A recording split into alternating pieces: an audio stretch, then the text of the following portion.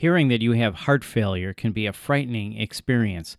One way to reduce your fear and anxiety is to learn about the condition and your treatment options. So let's find out about the class system that cardiologists use to rank the stages of heart failure and what are the different treatment options. We're going to find out with Dr. Stuart Russell, Director of Heart Failure at WakeMed Heart and Vascular. This is WakeMed Voices, a podcast from WakeMed Health and Hospitals. I'm Bill Klaproth. Dr. Russell, what is the class system for heart failure, and why do cardiologists need and or use this?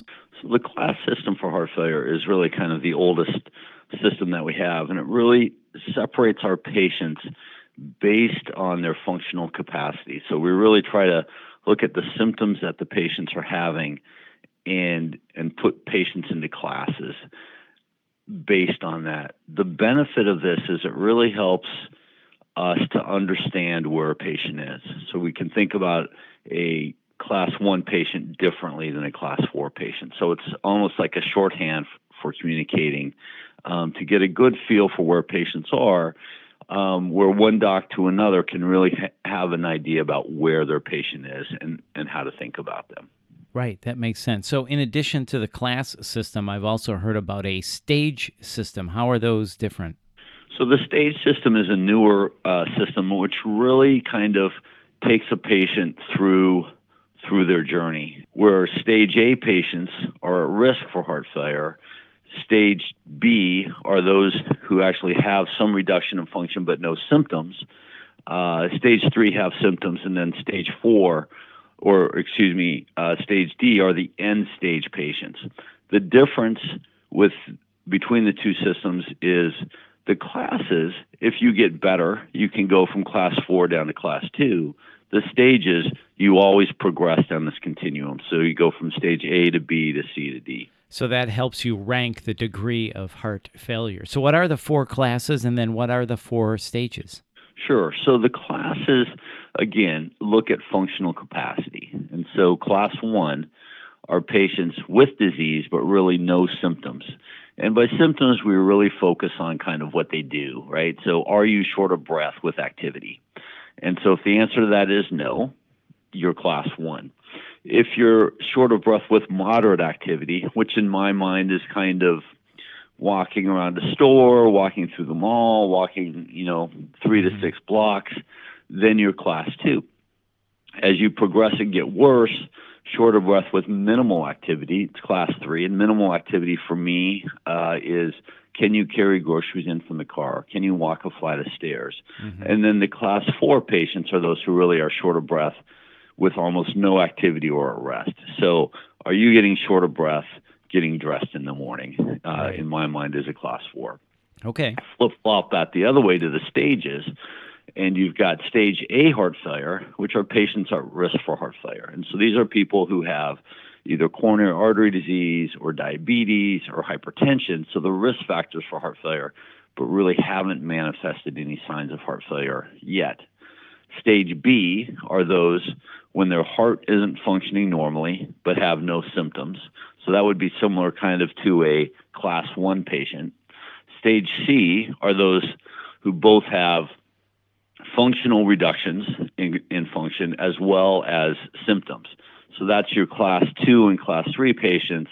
And then stage D heart failure is really patients who are really at the end of the road, and we're thinking about heart transplant or left ventricular assist devices and things like that for them.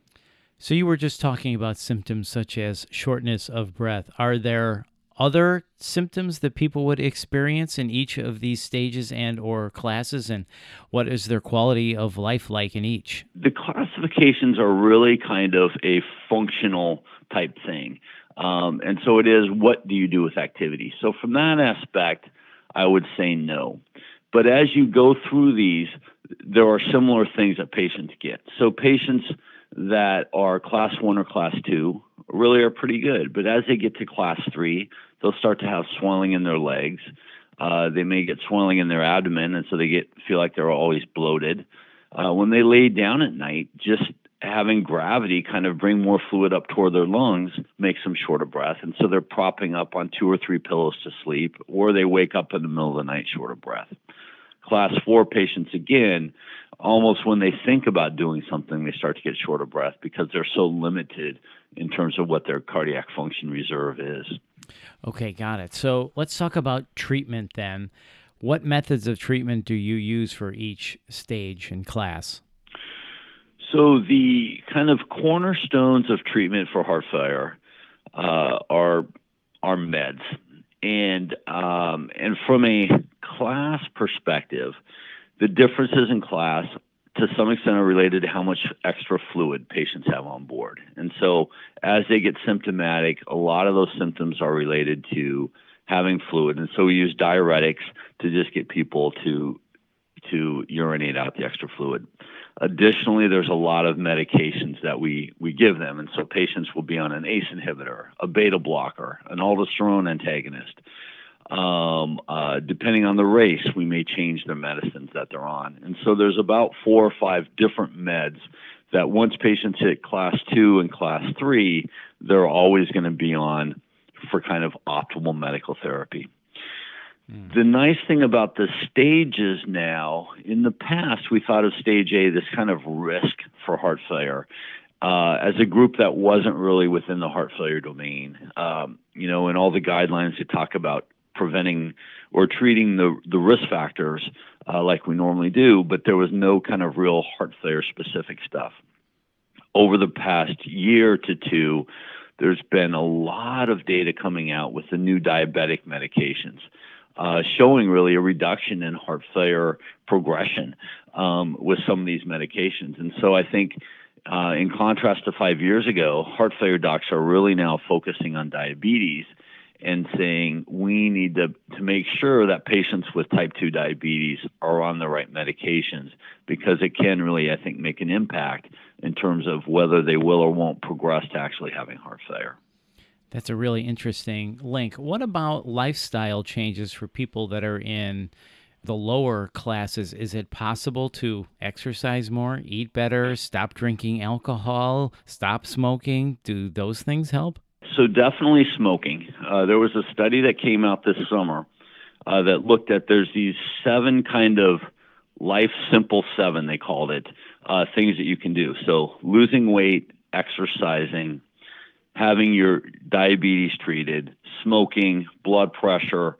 And of those 7, the things that seemed to have the biggest impact were stopping smoking, treating your blood sugar, and then the third was losing weight. And so if you can get on those and really work to get to a more healthier lifestyle, I think this is, again, data from just following people over time, but data that would suggest you're going to reduce your chances of having heart failure.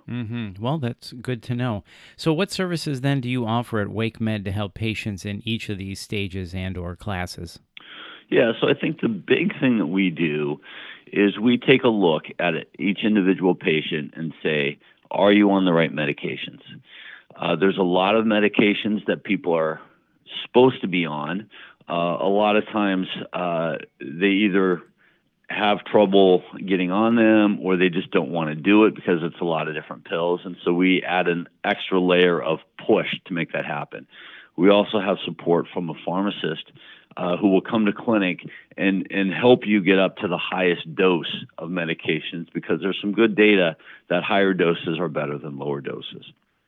As you progress down and get worse, a lot of these patients end up getting hospitalized. And one of the nice things that we have here is we can give IV diuretics, so intravenous diuretics, in the clinic instead of having to go to the hospital. I got a call just last night about somebody who's gained 17 pounds.